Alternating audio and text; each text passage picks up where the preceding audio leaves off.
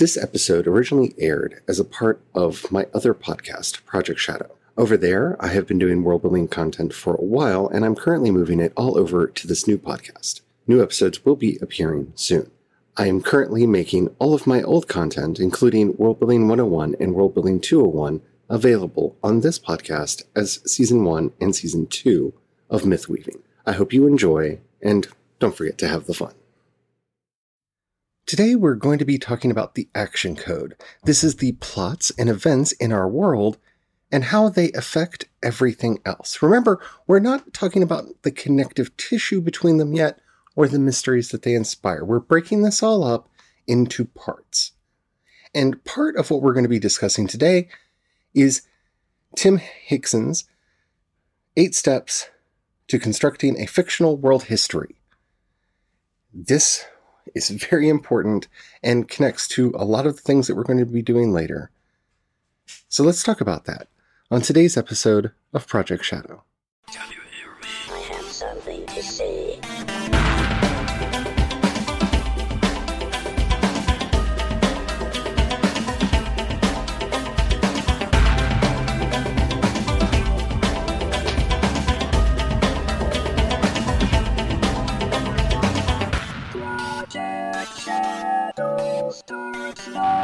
Hello everyone, how are you doing today? My name's Charlie. You might know me better as sci-fi fantasy writer C.E. Dorset. And if I sound a little bit weird today, it's because today's an anomaly day. It's over 80 degrees outside with really high humidity. So, yeah, it's a bit sweltering here in America's heartland. And in order to talk to y'all so that you can actually hear me and don't have a lot of annoying sounds in the background, I have to turn off all the fans. And so I will be increasingly getting warmer and warmer and warmer throughout the course of this recording. But don't worry, it'll be okay. I do have the air conditioning on. It's just, it tends to stay away from me. And I have to use fans to bring it my way because our central fan does not really centralize. So if I sound a little bit weird, that's why. Alrighty, let's just jump into all of this glorious world building. First of all, if you haven't noticed, if you haven't been following along over on World Anvil, I am building up my Princess Rescue Squad setting over there. And I'm using all of the elements that we've talked about here, over there, for y'all to see. And I'm trying to highlight them and make them clear to you so that you can get an idea of how this all works. So yesterday I was actually able to publish the very first story in my new setting.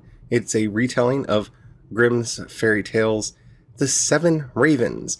And it's one of the linchpin stories in my setting, which is a steampunk kind of YA fantasy world where all the fairy tale princesses get together to save the world from the forces of darkness. And as I'm doing the world building for the project and in preparation for that, I'm of course having to retell a lot of the fairy tales. And I'm having so much fun with it. The next one that goes up should be my retelling of the Crystal Ball. So I'm just too excited. So it's a very good example of what we're talking about here, and actually several of the other codes that we're going to be going into, because it is the summary section of that article is the action code. It is the basic elements that happened in the other portions of the article that was posted over there. You'll be able to see how it connects to other things, the enigmas that are inherent in the story. And all of that are brought out in there. It's a fairly short read and kind of shows you all 5 codes in one article. So I'll put a link to it in the show notes for you to check out, not just as a self-promo, but if you listen to all 5 codes, my overview yesterday, and you're like, well, how does that all work story-wise and world-building-wise? You'll be able to see how all 5 are present in this one article, and once you learn to see it, it's like learning to see the Matrix. You'll start seeing it in every article that you write, every story that you write, everything that you do going forward. But today, we're talking about the action code. And I want to give a particular shout out to Tim Hickson, who has the wonderful YouTube channel, Hello Future Me. And if you're not watching it, you should. It's an amazing show. He also released a wonderful book called On Writing and World Building Volume 1, which is a collection of stuff that he's talked about on the channel and stuff that he hasn't. It's a very good book. I highly recommend it, especially if you're interested in world building. Today, we're going to be exploring the action code using his 8 elements of constructing a fictional world history. So what is the action code? Let's do a brief refresher in case you don't remember or this is your first episode. And if it is, welcome.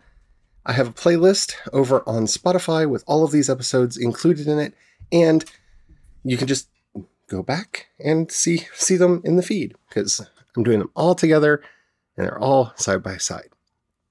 The action code, or as Barth called it, the proeretic code, is basically the events. This is what most people think about when they think about world building. Okay, so I need to figure out this point and that point and that point and that point and that point, and they forget the other surrounding parts. And the main reason I want to bring somebody else in here is because Tim's idea for world building is so powerful and so simple that it will change your world for the better. So in our action code, we're talking about the plot synopsis for our novels, for our stories. This is the backstory elements that enhance the reader's experience. These are the cliffhangers, the unresolved elements of the story.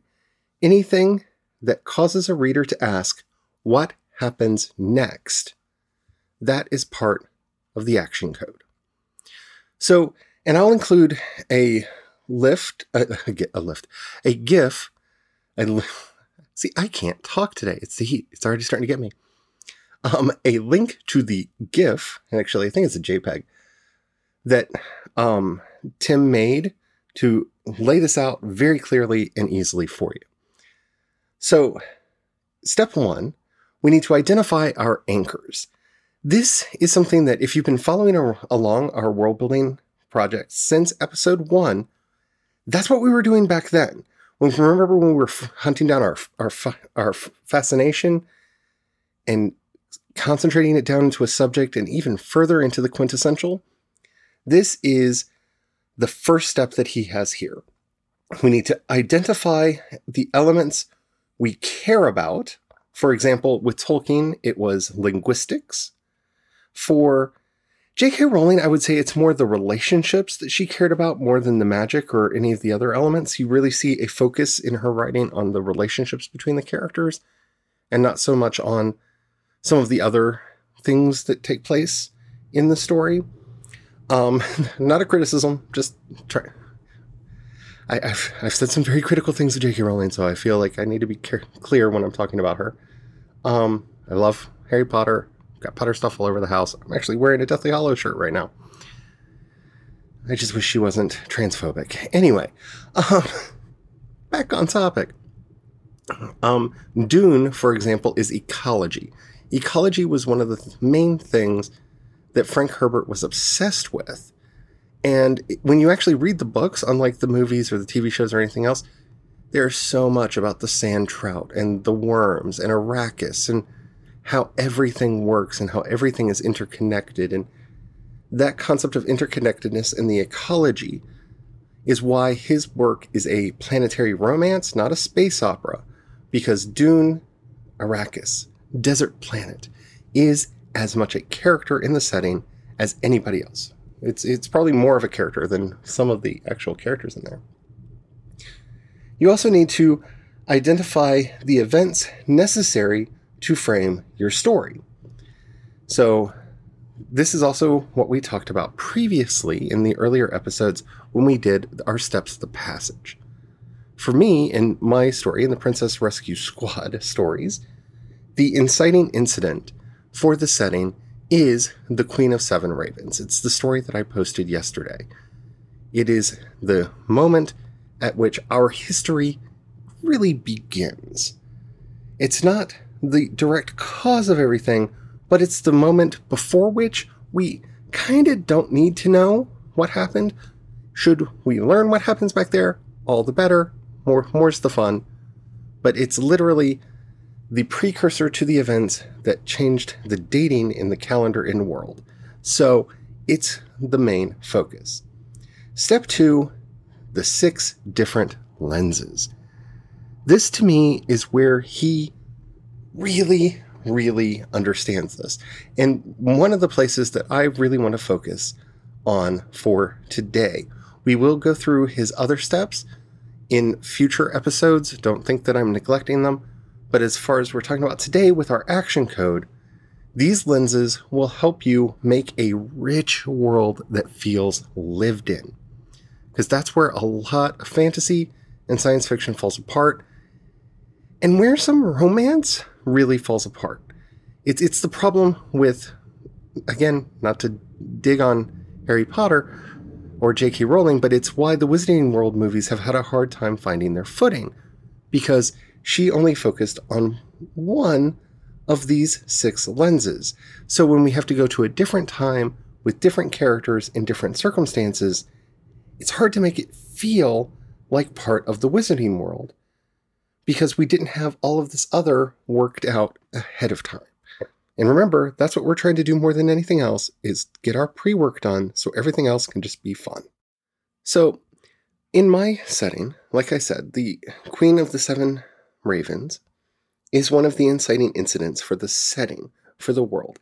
It is not the inciting incident for the novels that I'm going to be doing, nor is it the main causal effect for the world itself. Unless you're writing something like Tolkien, where you need a Melkor that leads to a fall and a war and a before time that then gives us a Sauron, which leads to a war, and another before time, which then leads to the War of the Rings, that then leads to the Fourth Age.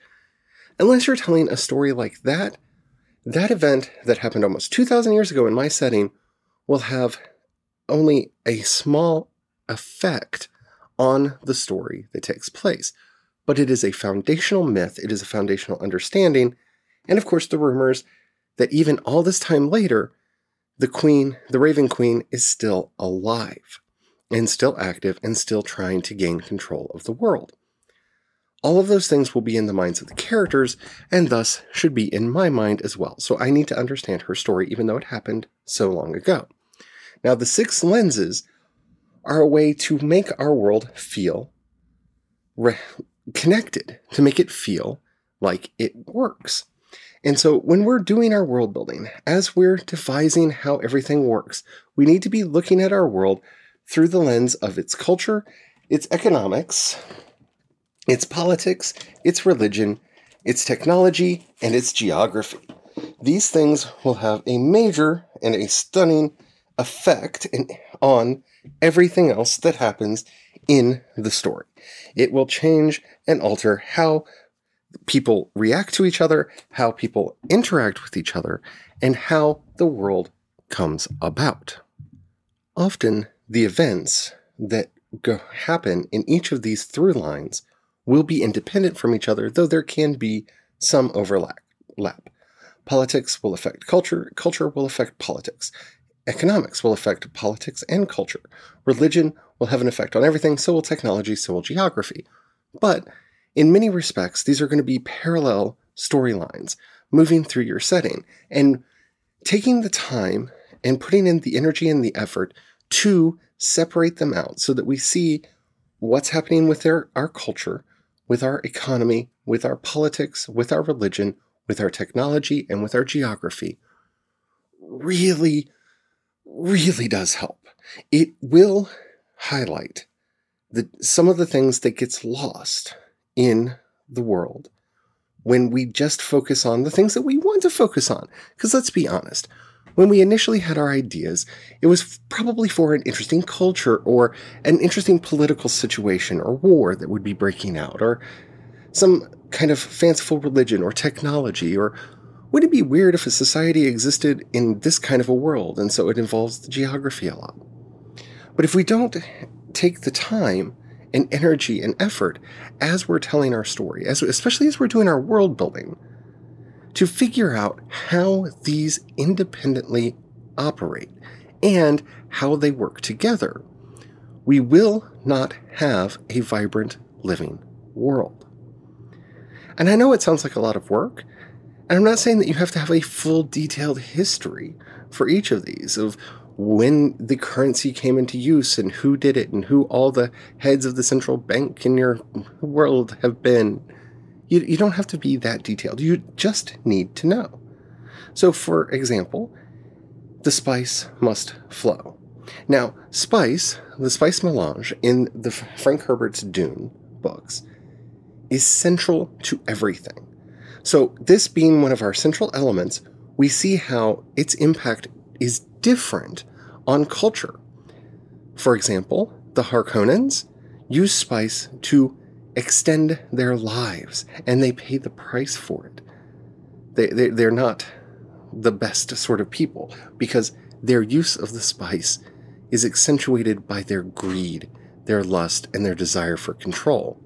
The Fremen, on the other hand, live with the spice. They revere the spice and the worms that make it, and you can see how it changes their culture. You can see this in the culture of the Bene Gesserit. You can see this inflected in the culture of the Spacing Guild. All of the elements in the world have some part of their culture changed by the spice. Economics would not be the same without it. The spice must flow is not just a nice thing like may the force be with you. If the spice doesn't flow, ships don't move. The empire will collapse. The economy will stop. This is actually a big plot point in later books in the Dune series. The spice must flow, and it affects our economics vastly. And that's, at least at this point in our world building, the only thing we need to know. The main economic engine of the galaxy is the spice. Okay, I know that. I can move on. Politics. All politics revolves around the spice. Whoever controls Arrakis controls the Empire. Baron Harkonnen says this numerous times. Leto Atreides says this. Leto II really understands this and takes it to heart when he goes on the Golden Path. If you ever want to do a Dune breakdown, we can do like a full, crazy series on Dune. Some of my favorite books. But you can definitely see how it affects the politics of the world. The religion. The entire religion of Muad'Dib is built around the spice. If Paul had not partaken of the waters of life, if Paul had not become the Kwisatz Haderach, if he had not been the one who was able to go to multiple places, none of the other events in the story would have happened. Spice is very important not only to the religion of the Fremen, but of the Bene Gesserit. And we can see how it works its way into both. Technology. The entire Spacing Guild exists because of the spice. Space travel itself would not exist if it were not for the spice. Many medicines wouldn't exist without it. You can see how it affects technology and geography. Spice is only available in one planet, the planet Arrakis. And every time they try to move a sandworm to another world to start up production there, the worms die. So Arrakis becomes our central focus of our story. And in your first pass, because remember, we're doing an iterative process. World building is iterative. It is not set in stone. You do a pass, you move on, you come back, you build up more, and you keep doing in this ebb and flow, and that's how you get to a vibrant world. You get lost in world building when you tell yourself, I have to have this completely figured out before I can move forward. No, you don't. You need to have what you have now that's good enough to do the next part, and then you move forward. These 6 aspects, these 6 lenses, will inform what you need to be looking at while you are setting up your world, while you're putting your action code into practice. Without them, your world will be empty, it will be flat, it will not have the power that you want it to have. It can still be good. Don't get me wrong. There are many, many, many books that I have loved and series that I've loved. A Wizard of Earthsea. In culture, politics, kinda. But a lot of the other things here, it doesn't care about. And it's fine. And it works fine without them. The Conan books, which I absolutely love, ignore most of this. A lot of stories can get by without them. But remember, our goal here is to create a world that we can tell numerous stories in. So we only have to do the world building once and then have an infinite font of stories we can tell out of it.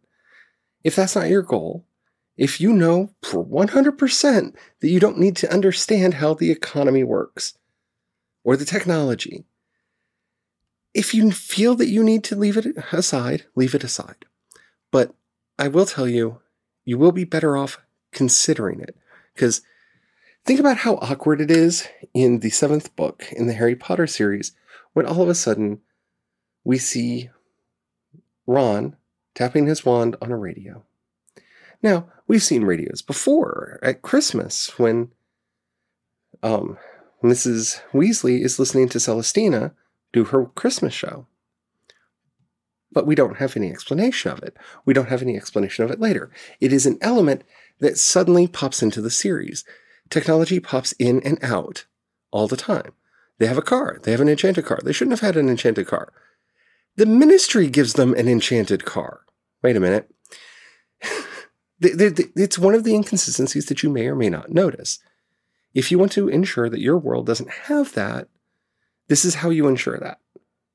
You build it in while you're building the world so that when you're telling the story, the rules are in place. And don't think you have to have all the rules in place. Remember, this is an iterative process. As you do each story, those stories will further your world building. Right now, we're just looking at getting that base coat down so that our world is beautiful and ready to be lived in. So tomorrow we're going to be going into the Enigma code and continuing our look at the 4 codes. We will come back to this, to Tim Hickson's world building history as it flows into this. And we'll also be including some of the ideas of N.K. Jemisin, who really has a lot to say about world building, and we'll get to all of that. I hope you're enjoying this series. I've been hearing from a lot of you that you are, and that just warms my heart and makes me so, so happy. Thank you to everybody who's listening, and especially to everybody who's been sharing the podcast. That really does mean the world to me. I've been spending money over the years advertising the show to try to get the word out, because that's the hardest thing as a podcaster is to get the word out about what you're doing. You help me more than you know by sharing what I'm doing. So thank you. If you have any questions, comments, or topics you'd like to hear on the show, in the show notes you'll find a link to the voice message system. Keep it short, keep it clean so I can use it on the show. I would love to hear from you.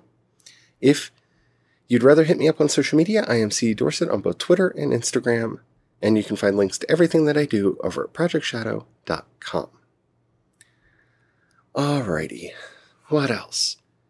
If you have any money right now, which I feel really awkward, especially in these times, talking about this, if you're listening to this in the far future, we're going through a kind of a pandemic lockdown thing right now. If you do have anything that you can spare, in the show notes, you'll find a link to both my Patreon and the listener support. Thank you so much to everyone who does that. And if you can't, don't worry about it. It's fine. I do this for the love of doing it, but as always, it'd be nice to be able to pay all my bills. It just, you know how it is. But don't feel any pressure.